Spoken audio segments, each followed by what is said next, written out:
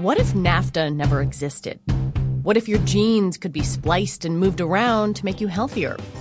What if William Shakespeare got to jam out with a bunch of funk musicians? I'm Lizzie O'Leary, and this is Marketplace Weekend, where the economy meets real life. And okay, that's a fairly esoteric list of hypothetical questions. But guess what? They are all in our show this week, as we explore a little bit of what is, what could be, and what might have happened. We have stories for you this week about reimagining our world. And that means everything from our immigration policies, who gets to work in the United States, to how virtual reality designers are creating a world where you could visit a museum, see and touch its exhibits without ever leaving your house.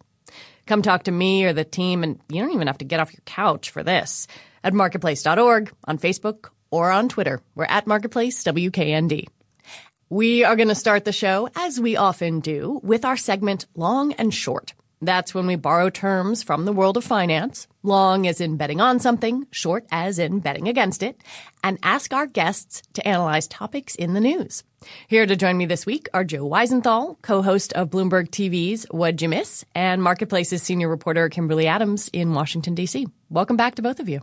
Hi, Lizzie. Great to be here. It's nice to have you guys back. This has been such a news-filled week, so we're going to do our own take on it. You know, Joe, why don't you tell us what you are long and why? So I am long Mexico. You know, in the wake of the presidential election, we saw a big crash in the Mexican peso. It's recovered quite a bit. Tensions between the U.S. and Mexico, for obvious reasons, people assume that they're going to be on the rise. But I have two reasons why I think there could be some case for optimism in Mexico. One is, it doesn't seem like the Trump administration is particularly effective at getting that much done from what we've seen so far. So you could make the argument, well, if they want to have an antagonistic relationship, they might not be able to execute it. But even more importantly, there was an interesting interview with Peter Navarro, who is Trump's controversial advisor on trade.